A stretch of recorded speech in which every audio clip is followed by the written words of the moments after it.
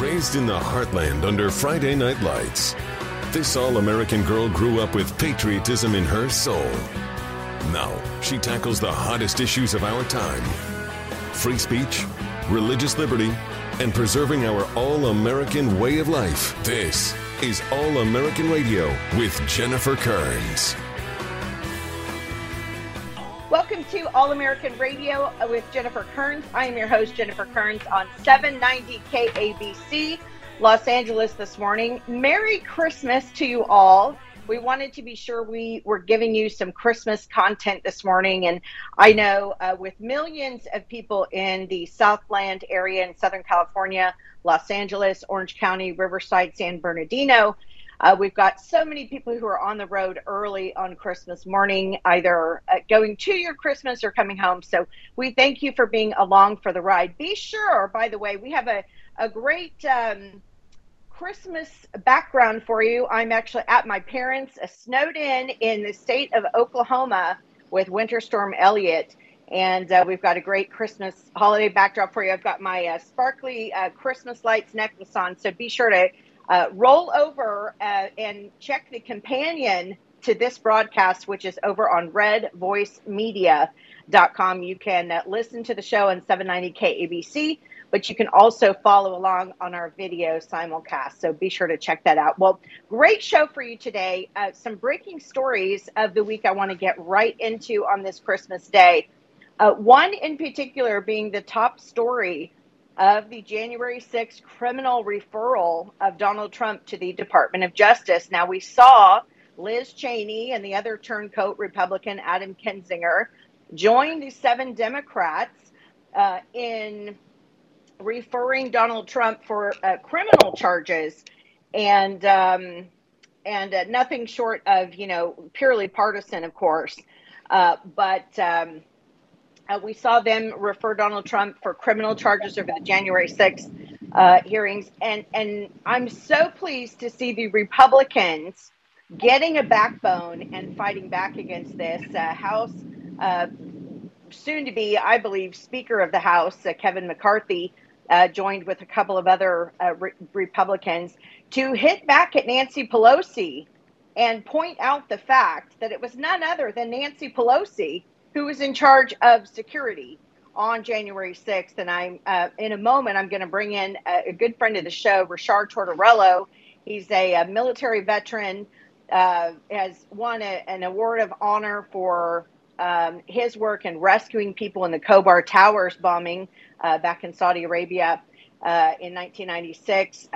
He is a city council member of Oklahoma. He's been a great fighter and warrior in the fight to refund the police across this country.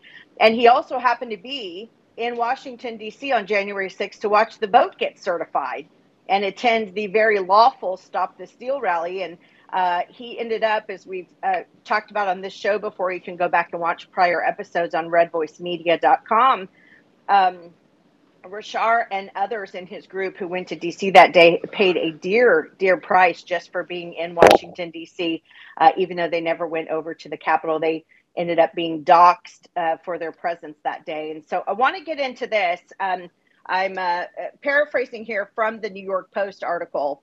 It says that House Republicans issued a scathing report Wednesday night, which I believe rightfully so exposed House Speaker Nancy Pelosi having a key role in the catastrophic security and intelligence failures that left the U.S. Capitol, quote, vulnerable, end quote, to a violent attack on January 6, 2021. This is true, and this, of course, comes days after Pelosi's January 6 Select Committee recommended insurrection charges against former President Donald Trump. And I want to talk about that for a minute, folks. They're suggesting that Donald Trump committed insurrection and therefore committed treason. And I just want to point out that Donald Trump was a full mile away from the United States Capitol. He also read a speech that was 1 hour and 15 minutes long and 10,000 words long. And never once in those 10,000 words did he say, go break into the Capitol, create mayhem, start an insurrection, do anything unlawful. He never once in those 10,000 words suggested that. And in fact, our own FBI has told us, right, folks, that the Proud Boys and others planned this event for 7 and 8 months prior to January 6th. And so it's hard to believe it doesn't really pass the laugh test that Donald Trump somehow just whipped these people into a frenzy. And 15 minutes later, they were over breaking into the Capitol. So the report from the House Republicans says what we've all known for a while, which is that Nancy Pelosi is in charge of the Capitol Police Force. And in fact, that the Sergeant at Arms of the United States Police actually reports to Nancy Pelosi. And that is a guy by the name of Paul Irving. And Republicans in this report are suggesting that Paul Irving now has become so politicized and is so afraid of losing his job that he has, quote, succumbed to the political pressures from the office of Speaker Pelosi and House Democrat leadership, end quote, and that he has been completely compromised as Nancy Pelosi continues to lean on him so that her narrative of Donald Trump and the Republicans inciting this riot can look to the public like it's true.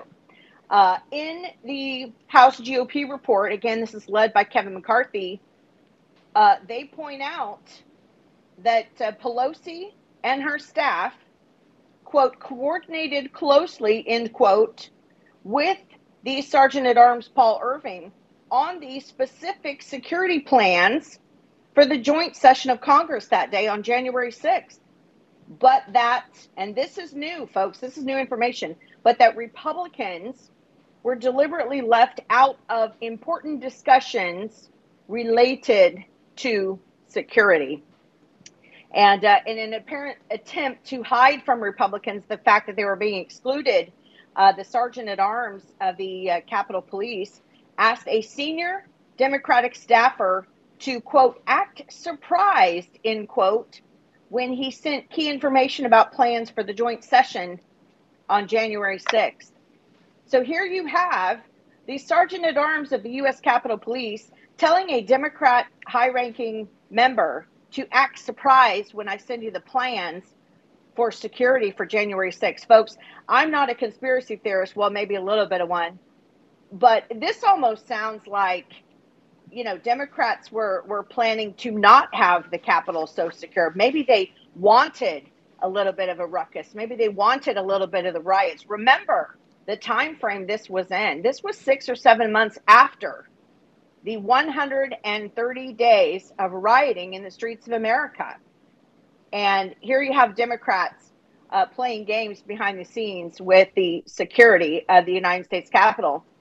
When Irving was finally forced to resign after the riot, an email from an unnamed staffer the House GOP has found criticized Pelosi for her lack of security and for her knee-jerk reaction. And they said that, you know, this guy, Paul Irving, will be the fall guy for this whole thing. And sure enough, it turned out to be true.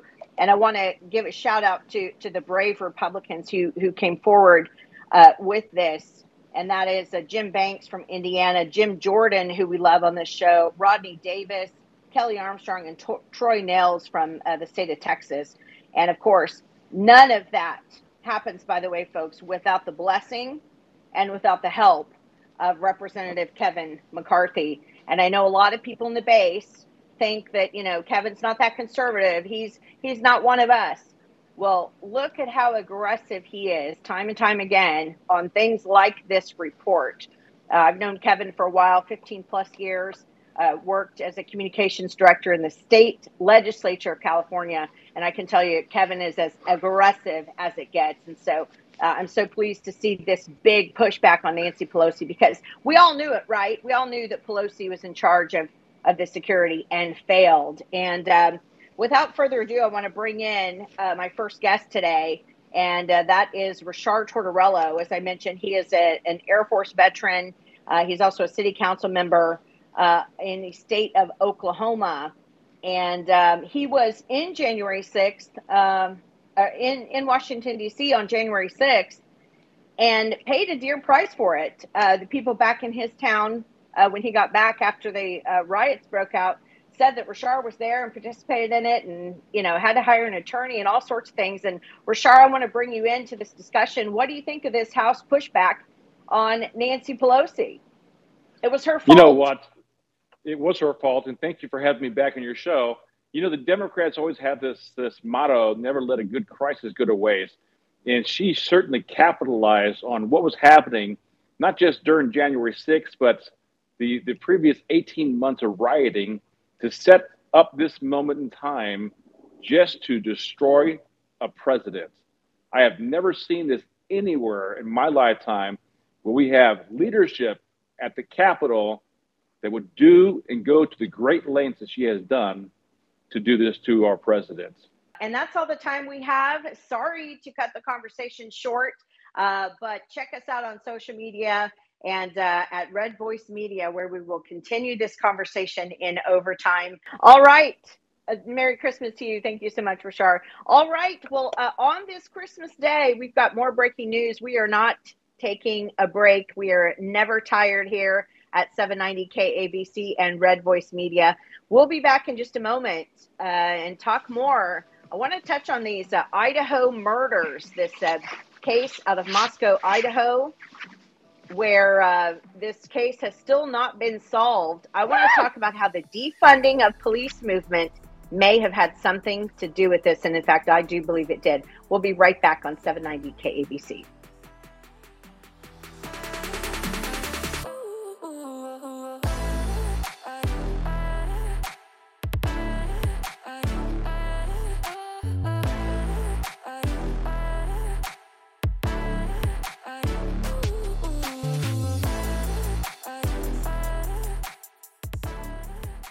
Welcome back to All American Radio with Jennifer Kearns. I am your host, Jennifer Kearns, on 790 KABC and Red Voice Media on this Christmas Sunday morning. We thank you all for joining us as you're going to and fro grandmother's house and through the woods and through downtown LA and Orange County, Riverside, San Bernardino. We so appreciate you being along for the ride this morning. I want to touch base, as it is, of course, very sadly, the first Christmas that the families of the victims of this Idaho stabbings, this is the first Christmas they'll be spending without their kids at home, which just has to be a terrible, terrible tragedy.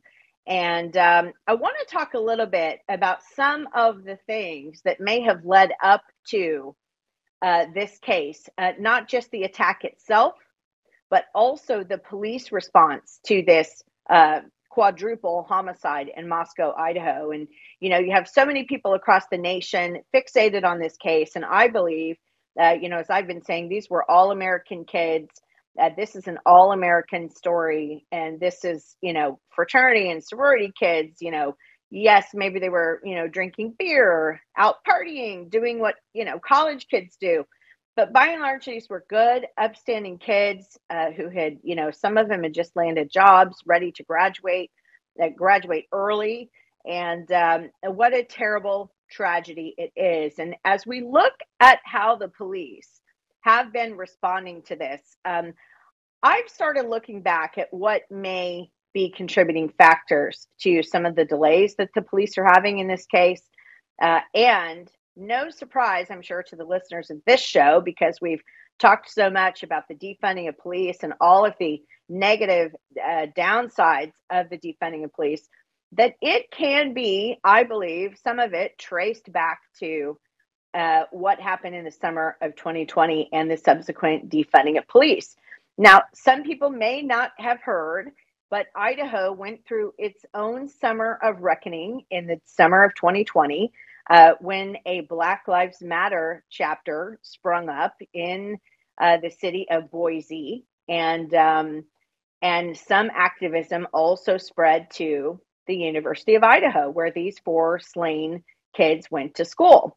In the summer of 2020, in May 2020, in fact, BLM Boise was founded in response to George Floyd's killing. at the hands of the Minneapolis Police Department. And they began to plan a number of demonstrations over the summer of 2020.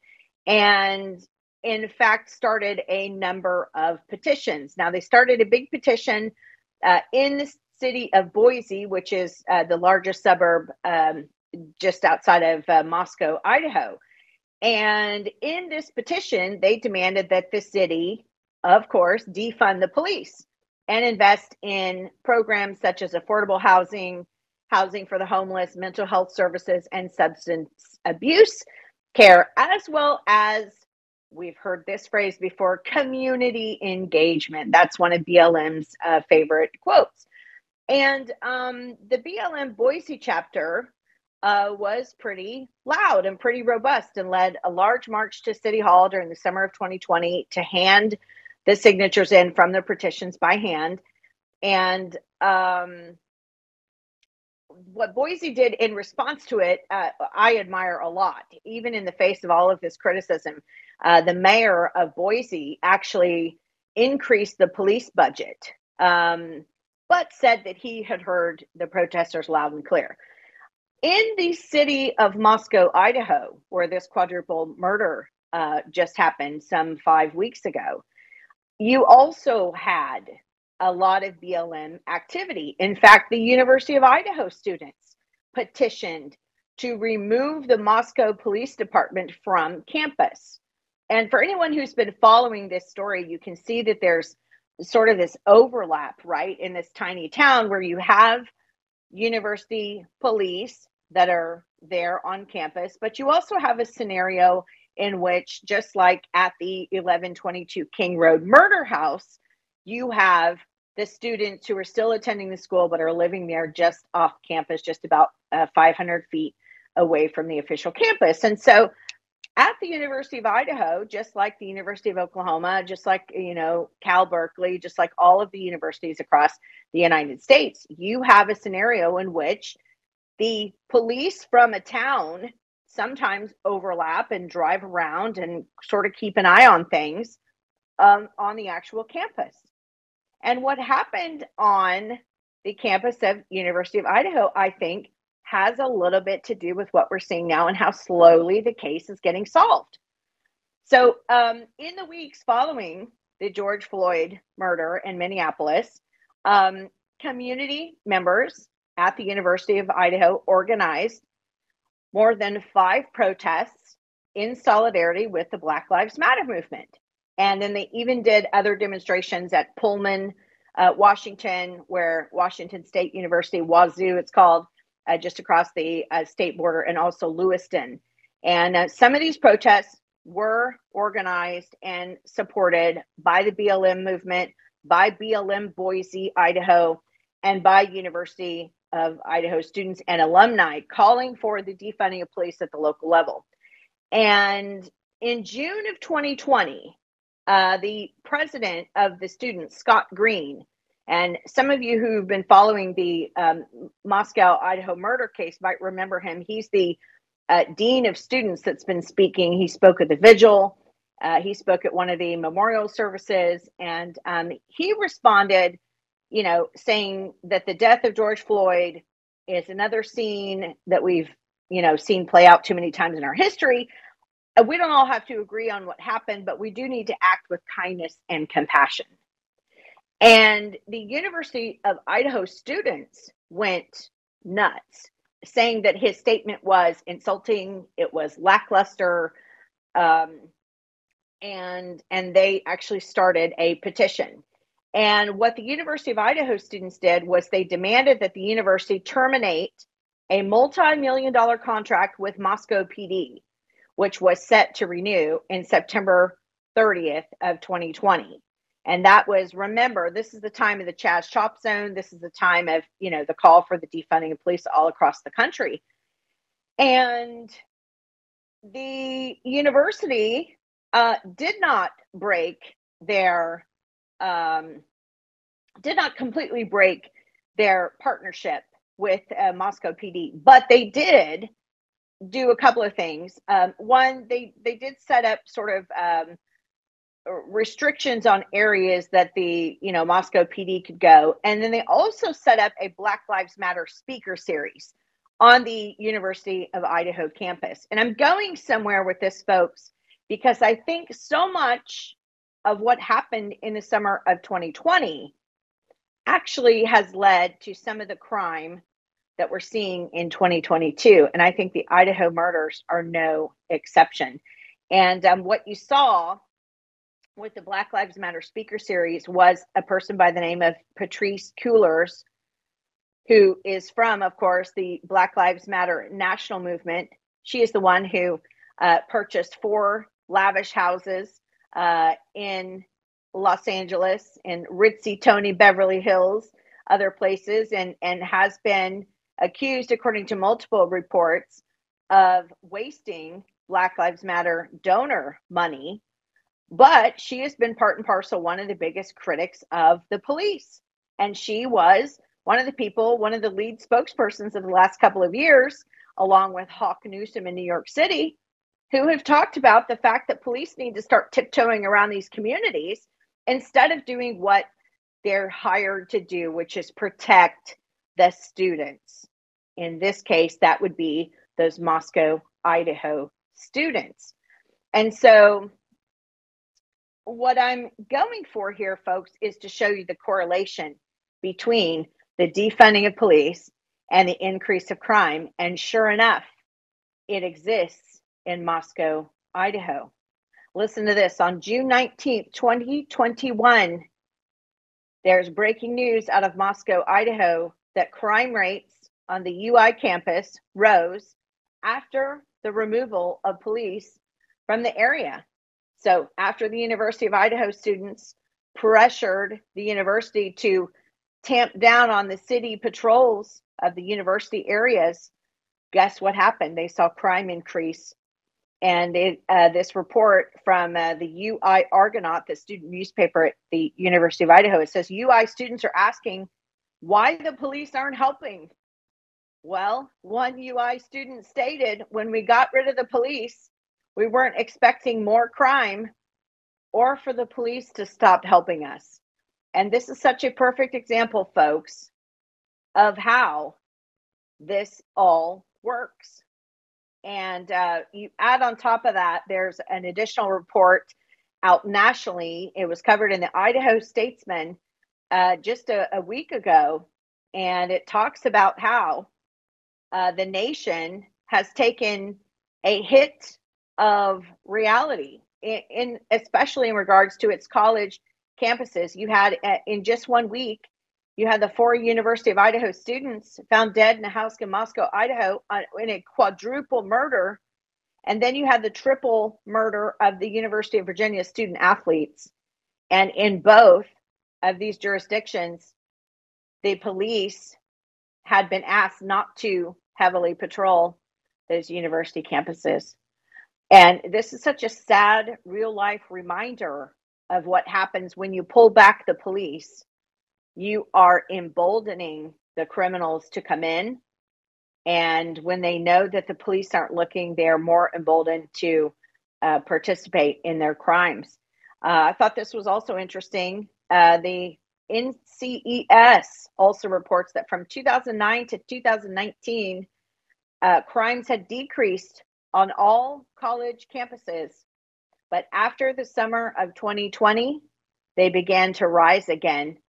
And murder and negligent manslaughter were one of 2 types of crime to see a huge increase. And the spike is chilling.